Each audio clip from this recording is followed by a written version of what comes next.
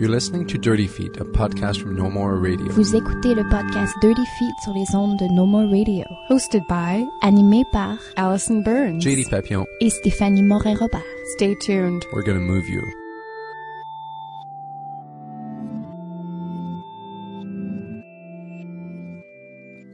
Donc aujourd'hui, pour le 72e épisode de Dirty Feet, on a des artistes, des chorégraphes et aussi une interprète qui vont participer au festival Vue sur la relève. Pour ceux qui savent pas c'est quoi Vue sur la relève, on va en parler davantage aujourd'hui, mais pour vous mettre un peu dans le mood, Vue sur la relève, c'est une plateforme pour les artistes de la relève. Bon, ça s'explique. Aujourd'hui, avec nous en studio, on a Julia Barrette-Laperrière, qui est l'interprète à Philippe Dadonneau. Donc, on va parler avec elle un peu de la pièce, ça va bien? Oui, bonjour. Bonjour. Et non seulement qu'on a des interprètes, mais aussi deux des chorégraphes qui vont présenter dans la programmation de Vue sur la relève qui se passe entre le 4 avril et le 7 avril. Donc, il y a plusieurs chorégraphes dans la programmation. On a aussi Erin Drumheller qui est une des deux chorégraphes. Elle a créé une pièce avec Kim Henry. Donc, c'est une pièce qui mélange, je crois, multidisciplinaire, hein, c'est ça? C'est ça, oui. Parfait. Qui s'appelle Far From Nowhere. Puis, on a aussi Laurence Sabourin de la création Mange Racine, qui est aussi une des créatrices de la pièce. Donc, on est vraiment chanceux d'avoir 3 personnes ici en studio avec nous. Donc, on va peut-être commencer à se mettre en situation. Pour le festival Vue sur la relève, il faut faire une application, c'est ça. Donc, peut-être c'est une question plutôt pour les chorégraphes. C'était quoi votre processus, justement, pour faire partie de la programmation? OK, donc c'est ça, moi, l'application, c'est pas moi directement qui l'a fait, c'est plutôt Marie-Lise on travaille, on collabore ensemble, donc chacune, on se divise un petit peu les différentes tâches. Donc, Vue sur la relève, c'est plutôt elle qui a fait l'application, mais c'est sûr qu'on a déjà un dossier que ça fait 6 mois qu'on change, qu'on revisite, donc c'était ça. Puis aussi, une partie de l'application de Vue sur la relève, c'est faite quand on était en Colombie ensemble pour une tournée. Fait que ça a été vraiment spécial de faire ça très loin du Québec, dont la vidéo là qui est sur le site, c'était en Colombie. Donc, c'était assez particulier de faire ça aussi loin. Pour toi, Erin, le processus par rapport à l'application? La pièce que nous allons présenter, c'est une pièce que nous avons créée en 2012. En fait, on l'a présentée à l'événement Zonoma. Puis, donc, pour nous, c'était intéressant de réparler de la pièce. Après, ça faisait longtemps qu'on ne l'avait pas touchée. Puis là, de le révisiter, c'était quelque chose de vraiment intéressant. De le re-regarder. On avait fait une captation, donc de re-regarder c'est quoi la pièce, puis de discuter, puis de dire, OK, donc c'est ça. Donc, on parle de ça, puis mais au niveau de l'application, c'était assez simple. Tu écris ton affaire, tu l'envoies, puis ils te disent oui ou non. Donc, dans le fond, c'est une pièce qui est déjà créée, qui vous a donné l'opportunité de la remettre sur scène, sur une scène différente, bien sûr. Donc, est-ce que vous avez eu un peu de temps de retravailler la pièce depuis ou avez-vous créé peut-être des défis de faire, OK, on va faire la pièce plus longue ou on va couper 25% de la pièce? Ou c'est quoi vos défis personnels par rapport à qui s'en vient, qui ouvre cette fin de semaine, qui est quand même bientôt, ou lundi? Donc, oui, c'est ça. En fait, c'était vraiment intéressant de reprendre cette pièce qu'on avait fait il y a 2 ans. On travaille pour le reprendre depuis janvier, donc ça fait quelques mois déjà qu'on travaille là-dessus. Puis ça qui était surtout intéressant pour nous, donc on a fait l'application pour Vue sur la relève en septembre, disons. Donc on avait une idée de c'était quoi, avec déjà du recul, on avait une idée de c'était quoi la pièce, de l'été 2012 à automne 2013. Puis là, en le reprenant, on s'est rendu compte que, en fait, ce n'est plus ça qu'on pensait que c'était la pièce. C'est comme la pièce a évolué sans qu'on se rende compte que ce qu'elle a fait. Donc, on a été beaucoup en recherche de OK, c'est quoi maintenant? Parce que la structure est restée à peu près pareille. C'est pas ça qui a changé, c'est vraiment ce que ça donne. Puis parce que on est chorégraphe et interprète à la fois, c'est vraiment une pièce qui est très personnelle. Puis je pense que ça traduit vraiment là où on est nous comme artistes dans notre vie, mais aussi dans notre relation ensemble.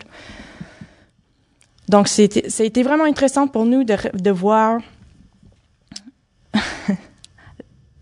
qu'une pièce, c'est un truc vivant. C'est pas statique, c'est pas fixe. Ça change, ça évolue, même sans qu'on le veut, sans qu'on se rende compte de ça. Il faut juste le constater puis dire OK, c'est pas ça qu'on a pensé. Bon. Et ces changements-là, est-ce que ça venait surtout d'un côté interne pour vous, entre vous, votre relation et tout ça, ou est-ce qu'il y avait aussi un côté externe au niveau soit du milieu de la danse, du climat politique, des trucs comme ça qui auraient pu changer votre perception de la pièce également? Je pense que c'est quelque chose de très personnel, en fait. L'idée de la pièce, que ce soit une pièce qui intègre la musique avec mon instrument, le violon, directement dans les images, directement dans la danse, que le fait de créer les sons est la même chose de créer du mouvement. Donc, cette idée reste pareille. Mais quand on a créé la pièce, on avait une blessure sérieuse à gérer. Puis, ça a beaucoup influencé la pièce. Puis maintenant, la blessure n'est plus avec nous, c'est réglé, c'est fini. Donc, je pense que ça amène quelque chose ça a beaucoup changé, plus que ce qu'on a pensé. Donc, de s'adapter avec le corps qu'on a, puis ce qu'on est capable de faire à ce moment-là présent. C'est ça. Puis, le moment où on a créé la pièce, ça a ajouté un élément assez important de fragilité, on marche sur la glace. Puis ça a influencé toute la pièce, donc ça a rendu la pièce vraiment sombre dans ses implications, dans ce qui a été perçu, je crois. Tandis que maintenant, on fait à peu près la même chose. Oui, on a changé beaucoup de choses, mais pas la structure. Mais juste le fait qu'on n'a plus cette précarité, ça donne quelque chose de complètement différent aux spectateurs, je crois. C'est ça qu'on nous a dit, jusqu'à date, au moins. Et Julia, toi, c'est une pièce dans laquelle tu danses qui avait déjà été présentée dans le cadre de l'UQAM. En fait, c'était Philippe Dandonneau, il avait présenté ça à la fin de son programme à l'Agora de la danse. Donc, c'est une pièce que vous avez probablement retravaillée, en fait, pour un contexte plus court, je suppose. En fait, oui, vu sur la relève, la particularité, c'est qu'ils prennent vraiment des spectacles qui sont déjà faits, prêts pour la présentation, donc ils veulent des vidéos intégrales. La pièce de Philippe qu'on avait présentée à la fin, c'était environ 35 minutes, puis ils nous ont pris pour le 35 minutes, puis ils voulaient qu'on garde cette durée-là. Donc, au niveau de la durée puis de la structure, comme pour les autres chorégraphes, ça n'a pas beaucoup changé. Maintenant, c'est certain que dans le nouveau contexte de Vue sur la relève, on n'a pas travaillé avec toutes les mêmes interprètes qu'à l'UQAM, donc on a resserré un peu la formation. Pour la fin du bac, on était 12 sur scène, maintenant on est 8. C'est quand même déjà beaucoup à gérer, 8 en termes d'horaire de répétition et tout. Et il y a aussi Philippe qui s'est ajouté à la formation, donc qui danse aussi avec nous sur scène. Donc ça vient, au lieu d'être comme un gars avec 7 filles en adoration, ça vient créer un peu plus d'équilibre, d'avoir comme 2 hommes dans les interprètes aussi. C'est sûr qu'au cours de la reprise, ça change. Le fait que lui doive s'intégrer puis qu'il perde son œil extérieur, ça change beaucoup de choses aussi. Donc on a retravaillé un peu avec Christine Charles, qui avait été répétitrice pour nous à l'UQAM, qui nous a aidé beaucoup. Et puis, c'est ça. Dans le fond, on a gardé pas mal la même structure, évidemment, avec quelques modifications. Dans le fond, Mange Racine, c'était une pièce qui a été présentée à Phénomena, c'est ça? En fait, on a présenté à différents moments. À Phénomena, on a présenté un extrait en octobre, puis ensuite, on a eu une résidence de création il y a pas très longtemps à Val-David, une salle qui s'appelle Les Arts locaux, puis on a présenté il y a 2 semaines là-bas. Puis ça, c'était plus l'intégrale, donc qui fait presque 1 heure.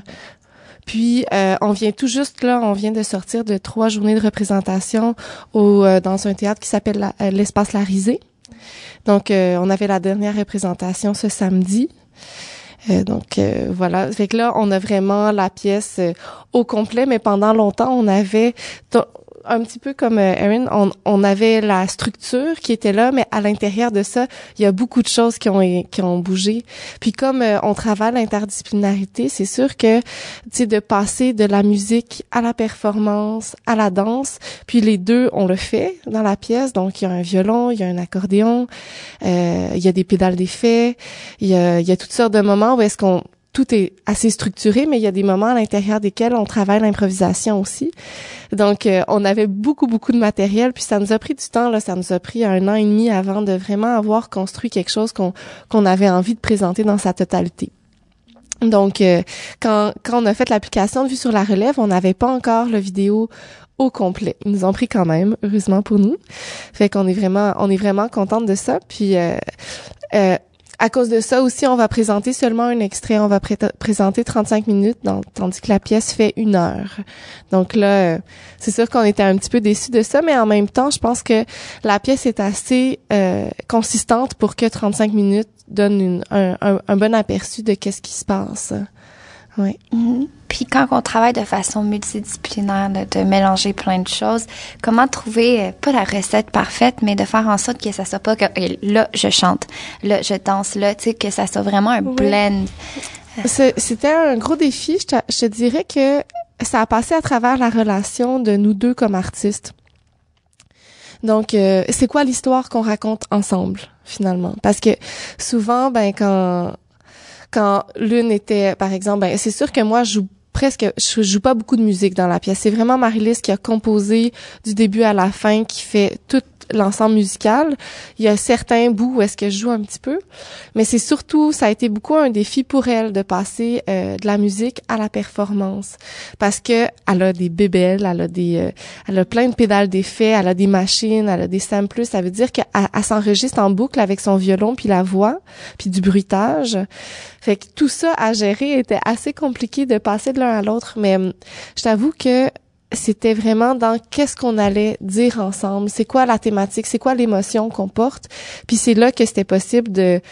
Finalement, on se disait pas, on va travailler la musique aujourd'hui, non, c'était, on pratique cette partie-là de la pièce, puis souvent Marie-Lise était là avec déjà de la musique composée. Donc là, à partir de là, on a fait beaucoup d'improvisation puis d'expérimentation. Donc ça veut dire des fois elle était au violon, moi je dansais, puis on a fait sur certaines thématiques vraiment clés de cette pièce-là, on a fait, je pense, je sais pas combien d'heures on a passé en studio juste pour se trouver ensemble. Où c'est quoi le point d'ancrage, c'est quoi l'accrochage. Et en fait, vous travaillez également ensemble dans Gypsy Cumbia Orchestra, c'est ça? Oui. Cette collaboration-là est venue du travail que vous faisiez ensemble dans... Non. En fait, on se connaît depuis longtemps. Je pense que ça fait 8 ans. Quand on s'est rencontrés, on est partis en vélo ensemble, puis ça fait longtemps, là. Puis depuis le début qu'on s'est rencontrés, on a eu l'envie de créer quelque chose ensemble. Mais moi, tout de suite, je suis partie en France pour travailler, puis étudier la danse.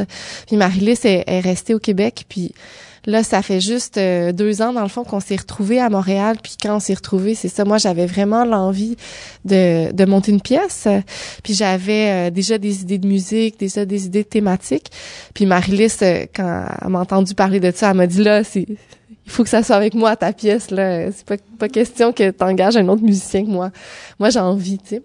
Fait qu'on est parti de là, puis on avait aussi, puis je me suis rendu compte très vite qu'on avait une thématique centrale qui est les racines, l'héritage, les processus de guérison aussi face à nos histoires.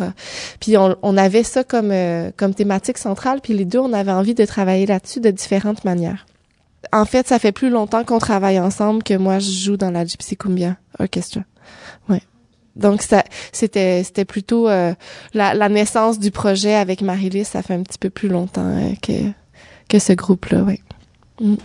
Et pour toi, Erin, ta collaboration avec Kim Henry, c'est-tu un peu la même chose que vous avez trouvé un fil conducteur pour vous suivre tout au long du processus? C'était quoi ton expérience en tant qu'artiste multidisciplinaire et de travailler en collaboration avec une autre artiste qui a beaucoup de bagages aussi? On a commencé à travailler ensemble, Kim et moi, parce qu'on a été à l'ADMI ensemble. Donc, on a fait notre formation en danse ensemble. Puis quand on a terminé, c'était quelqu'un que il a fallu qu'on continue à travailler ensemble, quoi. C'était ça.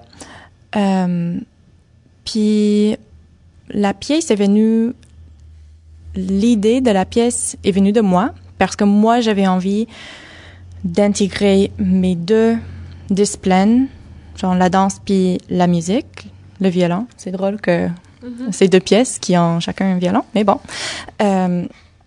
Donc, c'est venu de mon désir d'unir ces deux éléments de ma pratique artistique, quoi. Puis, donc, j'ai traîné Kim là-dedans. Parce qu'il fallait qu'on continue de travailler ensemble. Donc, on a continué. Je dirais qu'on est allé en ça on est parti vraiment de ça, de simplement de notre relation à nous, puis de l'intégration de l'instrument, de la musique dans le mouvement. Puis c'est simplement de ça qu'on est parti. Puis on a cherché. Donc, on avait moins de concepts peut-être de ce que ça allait être que Laurence vient juste de parler de son expérience. Donc, vous avez vraiment eu carte blanche. C'était voilà, juste tous les deux artistes en studio de créer ensemble et de pas nécessairement avoir un but, mais vous savez que vous voulez aboutir à quelque chose. Oui. C'est quand même assez open. Exact, si j'ai bien exact. compris. Puis ça qui est intéressant quand c'est le cas, c'est que à la fin, on a eu l'impression que la pièce existait presque déjà quelque part, puis il fallait juste qu'on le trouve. Donc, on était là en studio, on cherchait, puis on cherchait, OK, non, c'est pas ça. Ah, c'est ça. Ah, ben oui, c'est ça. Tu sais, comme si il fallait juste... C'était quelque part déjà, mais il fallait juste qu'on se rende là, qu'on le trouve. Donc, je pense qu'on a vraiment eu l'impression avec cette pièce que c'est pas nous autres qui l'ont créé tant qui ont fait la fabrication de la pièce. On essaie juste de le trouver. C'est comme une entité éphémère qui existe un peu à part, qui a une vie, sa vie propre, puis on essaie juste d'aller le chercher. C'est intéressant parce que votre titre donne un peu cette impression-là aussi. Donc, far from nowhere. Oui, effectivement. Donc, mais ça tombe aussi dans ce que je venais de dire, parce que comme pour des choses comme ça, il faut toujours choisir le titre des mois avant que tu sais ça va être quoi la pièce. C'est ça, on n'a pas de pièce, mais ça prend un titre 50 mots pour expliquer la pièce. Okay. C'est ça. Mais on a choisi le titre, puis en fait, c'est ça. On a trouvé le bon. Donc, c'est... Ouais, un titre éphémère qu'on a trouvé dans l'éphémère, qui marche bien avec... On cherche, quoi. C'est ça qu'on fait. Parlant de titre, en fait, Julia, Crématorium, le titre de la pièce de Philippe Dandonneau, c'est quelque chose qui frappe tout de même comme titre. Est-ce que tu pourrais nous parler un peu d'où vient ce titre? Est-ce que vous en avez discuté avec le chorégraphe? Oui, absolument. Crématorium, ça vient de cette idée...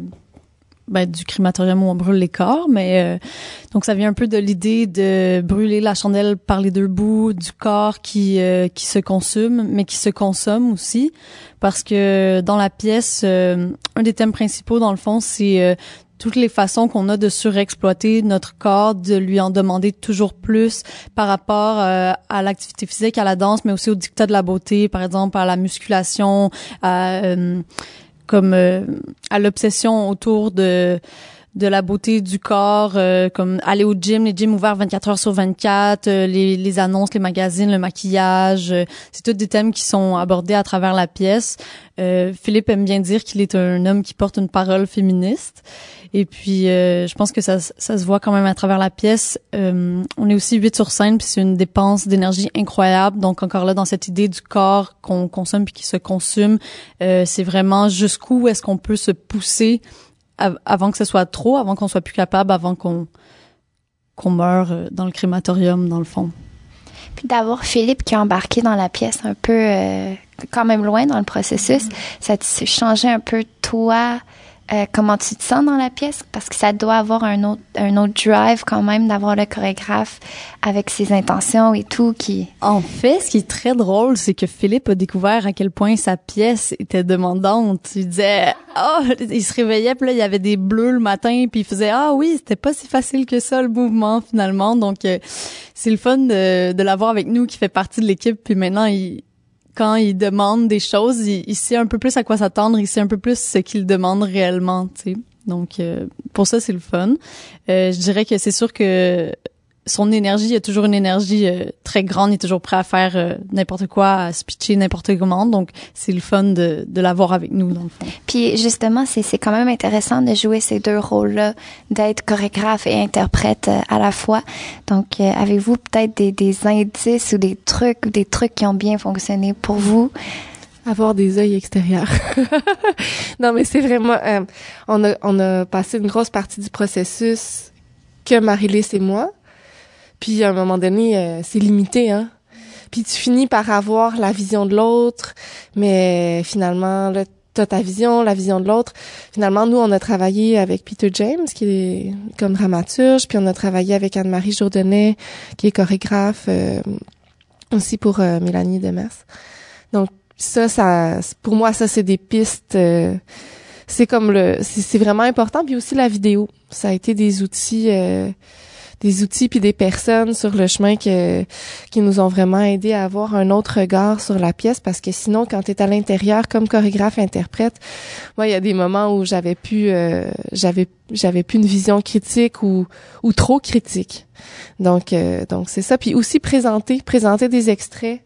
Nous, ça a été vraiment, au début, on a présenté des étapes de travail, puis d'avoir des gens qui sont dans le milieu ou des gens très loin de la danse, d'avoir leur retour puis leur feedback, ça a fait en sorte que on pouvait vraiment se nourrir de ça, puis encore aujourd'hui, on s'en nourrit, là. Donc, d'avoir des petits spectacles ici puis là pour faire des extraits, ça crée quasiment un deadline ou des défis d'avoir, OK, ça nous prend une pièce finie pour pouvoir... C'est un peu comme je t'avoue, avancer c'était plus tranquillement. le contraire. On avait hâte. C'était pas un deadline, c'était plus comme on a hâte de voir qu'est-ce que ça donne, tu sais. Qu'est-ce que c'est que c'est quoi le retour? Fait que, parce qu'on avait du matériel, on en a, je pense qu'on pourrait faire 3 heures de pièces avec ce qu'on a. C'est vrai, tu sais, si on exploitait chaque chose, il y a matière, là, tu sais. Il y a matière à travailler encore et encore. Mais c'était plus d'avoir l'échange, d'avoir l'échange. Puis qu'est-ce que c'est quand je fais ça devant un public? C'est quoi? Parce que on travaille vraiment sur des différentes émotions, différentes intentions, des lieux aussi pas nécessairement agréables où aller. Donc c'est toujours un défi que de le faire devant un public, puis ça change complètement la donne. La pièce prend une autre vie. Ouais, avec l'échange. Puis même là, tu sais, on a présenté 4 soirs, puis chaque soir, pour moi, c'était une autre histoire. Complètement. Dans mon corps. Soit un public qui réagit beaucoup, qui dit pas grand-chose. L'histoire, elle change beaucoup. Puis c'est le fun, parce que sinon, ça serait statique, ça serait plate pour nous comme interprètes. Pour toi, Erin, pour cette balance-là, d'être dans ta pièce, puis aussi créer la pièce, Mais en fait, je dirais un peu la même chose que Laurence, dans le sens que ça prend des gens à l'extérieur. Mais dans tous les cas, je pense que des gens à l'extérieur, même si le chorégraphe est à l'extérieur de la pièce, c'est toujours agréable d'avoir quelqu'un venir puis regarder. Mais aussi la vidéo, que ça a été c'est ça les deux outils les plus qui nous a plus aidé à se rendre jusqu'au point d'avoir une pièce qui qui a un sens cohérent. Puis il y a quand même des thèmes il y a pas nécessairement des thèmes qui reviennent par rapport aux 3 pièces, mais il y a des thèmes qui ressortent. On a les racines, on a un peu d'aller à quelque part puis se retrouver. Je trouve qu'il y a quand même une question d'identité peut-être dans la pièce. D'identité, peut-être, mais de relation entre nous deux, surtout, et l'instrument. Donc, une relation triangulaire. Et vos pièces sont toutes présentées dans des cadres de programmes multiples. Donc, est-ce que c'est quelque chose... En fait, comment vous approchez ça de présenter dans un cadre de programmes multiples où votre énergie va peut-être suivre celle d'une autre pièce qui va être déjà établie dans le public? Est-ce que c'est quelque chose que vous avez en tête? Est-ce que vous avez parlé avec les autres artistes qui vont présenter la même soirée pour ça? Pas encore, mais j'avoue que j'aimerais beaucoup ça. Moi, je trouve ça... C'est à double tranchant. C'est intéressant d'avoir 2 choses différentes qui suivent. C'est sûr que nous, comme on présente pas la totalité de la pièce, ben ça se peut que ça laisse un peu et nous et les gens sur leur faim. Donc ça c'est une des choses. La deuxième, c'est que moi, comme spectatrice, quand je vois 2 spectacles, un à la suite de l'autre, j'ai souvent de la difficulté à absorber tout. Donc, mais après, ça peut être vraiment intéressant de switcher d'un état à un autre, puis d'avoir le contraste aussi, puis ça va sûrement être très contrasté, oui. On a parlé avec les autres personnes qui ont des pièces. En fait, notre spectacle, il y a 4 pièces dans le spectacle. Donc, mais on a parlé seulement au niveau de boucan, pas boucan, puis donc pas de temps. Mais j'avoue que face à ça, on est juste vraiment content qu'on ait la 2e pièce puis pas la 4e. Pour un peu la même raison que Laurence vient de dire, que c'est difficile de tout absorber dans une soirée où il y a 4 pièces. C'est 4 pièces à une vingtaine de minutes. Je crois qu'il y a 2 qui sont 15 puis l'autre 2 sont une demi-heure. Donc ça fait quand même une grande soirée de danse. Ben, nous, je sais pas c'est quoi l'ordre des pièces, mais je sais que une des pièces avec laquelle on présente comme strictement astatique, dont l'énergie est comme complètement à l'opposé de notre pièce. Mais je pense que ça va être intéressant. Je pense que dans les choix peut-être d'éclairage ou de la transition, comme va falloir faire des choix clairs pour vraiment établir un nouvel univers. Mais je pense que notre pièce commence en force, commence aussi dans la musique, dans l'énergie, dans le nombre de personnes sur scène aussi. Donc je pense que ça va être assez facile pour le spectateur de rentrer dans notre univers s'il accepte de se faire rentrer dedans un petit peu. Et Julia, récemment, en fait, t'as surtout présenté en tant que chorégraphe. T'as présenté 2 ouvrages récemment. T'as présenté à Danse Buissonnière, t'as présenté à Bouge d'ici. Donc, en fait, pour toi, de sortir de cet habit-là et de redevenir interprète pour quelqu'un d'autre. Comment tu vis ça, en fait, en ce moment? Ça fait du bien. En fait, la pièce de Philippe est très plaisante à danser. Et puis, être interprète, c'est sûr qu'il faut être là, faut être à son affaire, mais ça enlève une partie de la pression parce que je fais confiance à Philippe. La pièce repose en grande partie sur ses épaules. On partage le fardeau, évidemment, mais être interprète, danser, tu sais, c'est pour ça que je suis en danse à la base, c'est pour danser. Puis là, c'est une pièce que j'aime danser, j'ai le plaisir de danser, je m'entends bien avec le chorégraphe, il nous laisse assez de place aux interprètes, donc ma fibre créatrice ne se sent pas brimée parce que on a de la place justement à travers le processus créatif. Mais d'un autre côté, c'est beaucoup moins de pression sur moi que par exemple quand je suis chorégraphe, puis là c'est comme c'est ma pièce, c'est ça que moi c'est moi que je présente au monde, tandis que là je sers l'esthétique de quelqu'un d'autre et c'est une esthétique que j'apprécie, donc c'est d'autant plus plaisant pour moi. Donc c'est votre première participation au festival Vue sur la relève pour toutes les 3.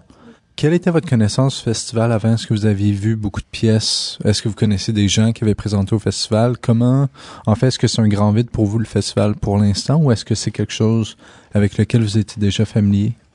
Ben moi, l'an passé, il y a de mes collègues qui ont présenté. Je pense Anne-Flore de Rochambeau avait présenté une pièce. Je dirais aussi que je connaissais un peu le festival de nom, de tout ça. J'étais allée. Il y a aussi, ils organisent aussi comme les 5 à 7 professionnels pour la relève et des ateliers, par exemple, de marketing ou de diffusion pour les spectacles. Donc ça, c'est des ateliers que j'avais vu passer l'année passée, que je trouvais très intéressant. Après ça, tous les artistes de Vue sur la relève, y compris les interprètes, sont tous invités au 5 à 7 de bienvenue. Donc, c'est vraiment intéressant comme interprète aussi d'être interpellé par le festival. Ils nous envoient des courriels, ils nous invitent à s'inscrire aux ateliers au même titre que les chorégraphes. Puis on se sent vraiment accueilli, supporté par l'équipe. Donc ça, c'est vraiment agréable. Moi, j'ai entendu beaucoup parler du festival. Je connais plusieurs personnes qui ont participé. Par contre, j'ai pas eu la chance d'y aller parce que j'étais pas là, j'étais pas à Montréal quand ça a eu lieu les 2 dernières années. Mais c'est clair qu'à chaque fois que je voyais passer, j'étais là. Je savais que, en tout cas l'année passée, je savais qu'on n'était pas encore prête à participer, mais j'avais vraiment été regarder le programme puis voir un peu comment ça se passe pour que quand notre pièce elle soit mature, ben qu'on puisse appliquer. Et le festival, bon, c'est sûr que c'est un festival où il y a plusieurs pièces multidisciplinaires qui sont présentées, mais il y a également quelque chose qui est offert, qui est les coups de pouce du festival. Donc, on en parlait un petit peu tantôt. C'est quelque chose qui, en fait, des diffuseurs, surtout qui vont aller voir les pièces et offrir des coups de pouce. Ça peut être des résidences, ça peut être de la médiation culturelle un peu, ou discuter avec les artistes pour les aider dans leur carrière.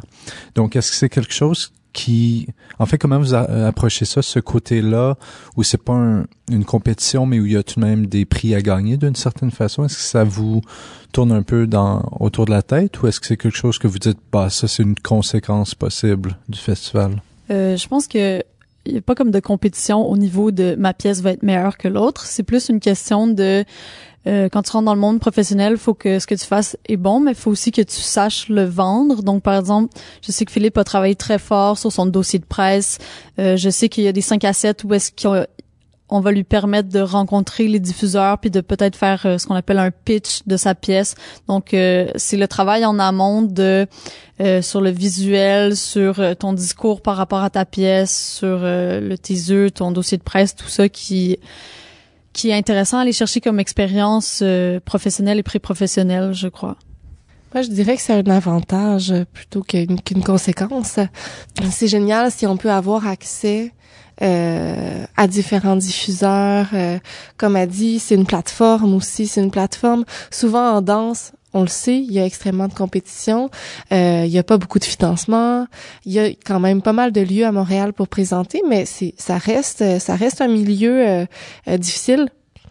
Fait que moi je trouve que c'est plutôt au contraire, c'est pas dans le sens de la compétition, mais plutôt de dire il y a cette plateforme-là qui est offerte pour la relève, puis on la met à disposition, puis les diffuseurs, ils viennent à l'intérieur de cette plateforme-là, puis nous, on peut aussi les rencontrer. Donc, c'est vraiment, moi, je vois ça plus une chance de pouvoir parler de ma pièce, de pouvoir vraiment discuter avec les gens, mais aussi de rencontrer les autres artistes qui sont de la relève à Montréal. Puis je trouve ça important, moi, comme relève, de savoir c'est qui les autres chorégraphes, c'est qui les gens qui sont en train de créer en ce moment.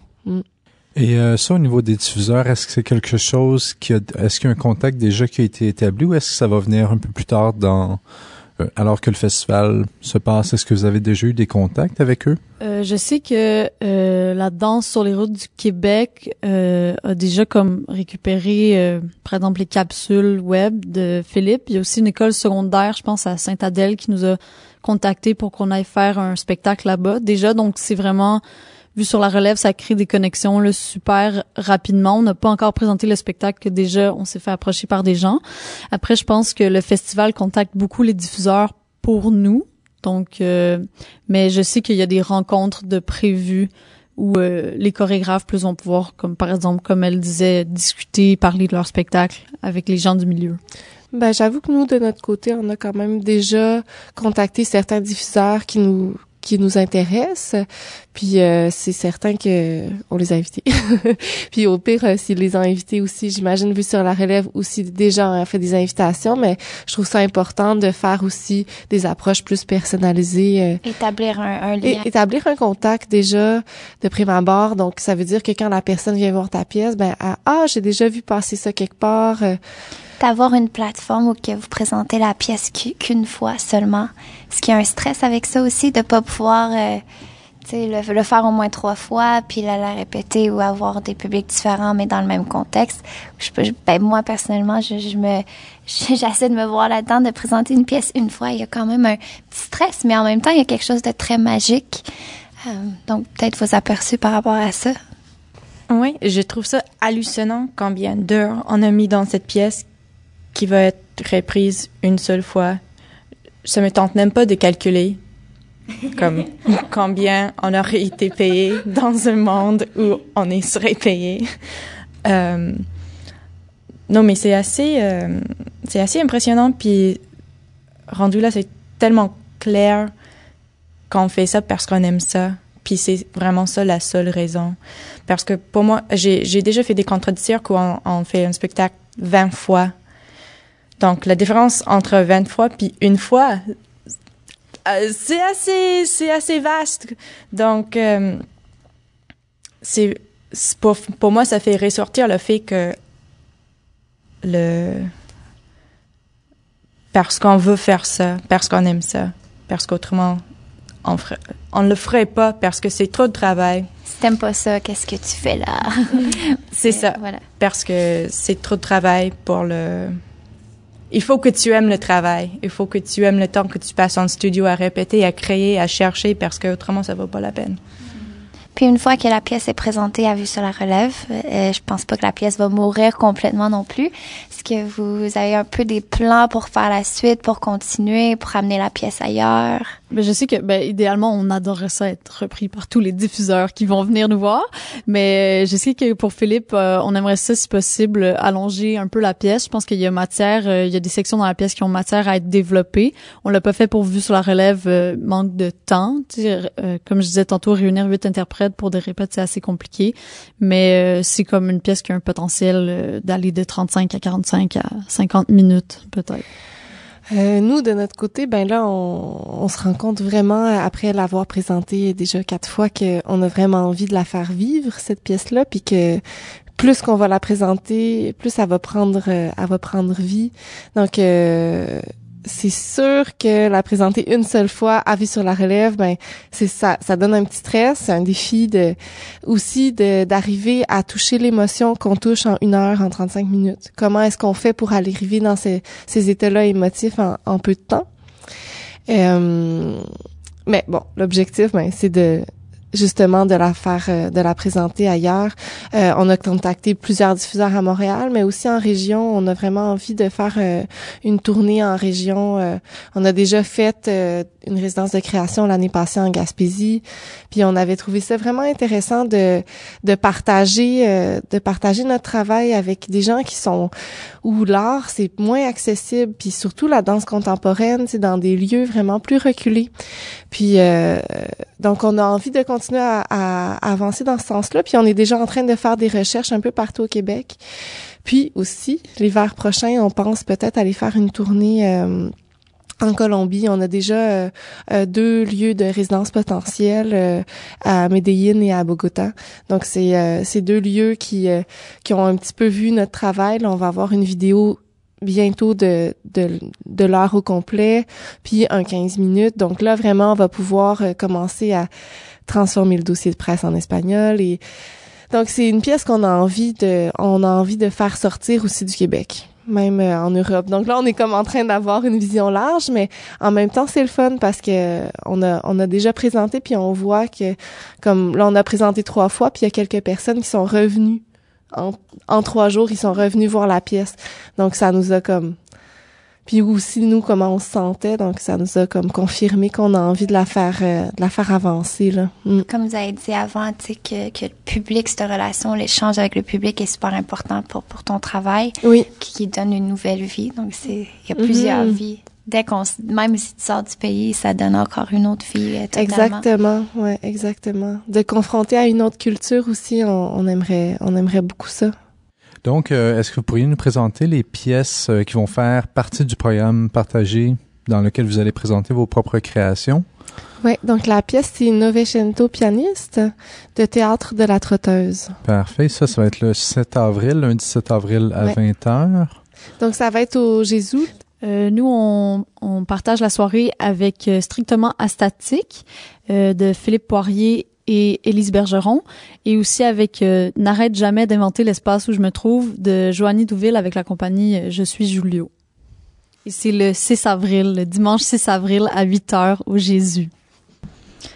Puis nous autres, on fait partie de la soirée avec Sébastien Provencher, Ça aurait été impossible de vivre au début, Rodney Désir avec sa pièce Boat, puis Caroline Dussault avec la suite Logique. Puis nous autres, c'est vendredi le 4 avril à 8h aussi, au cabaret du Myland.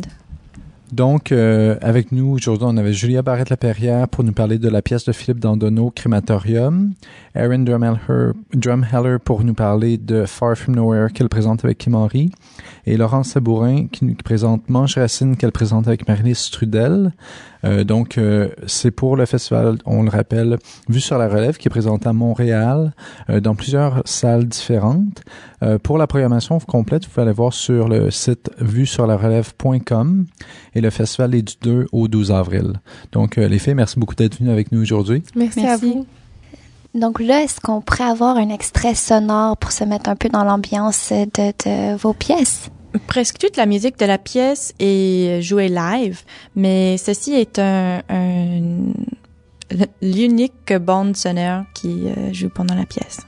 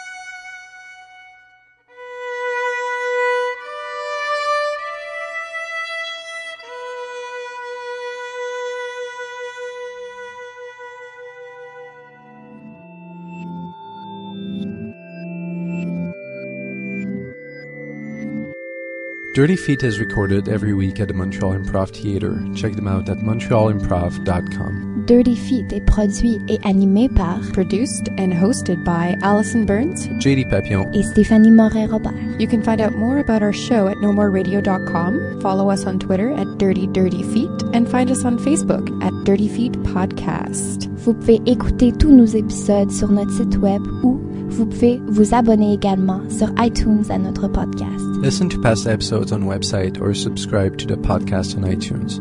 While you're there, be sure to give us a rating and or leave a comment to help us spread the word. Tune in next week for a whole new show.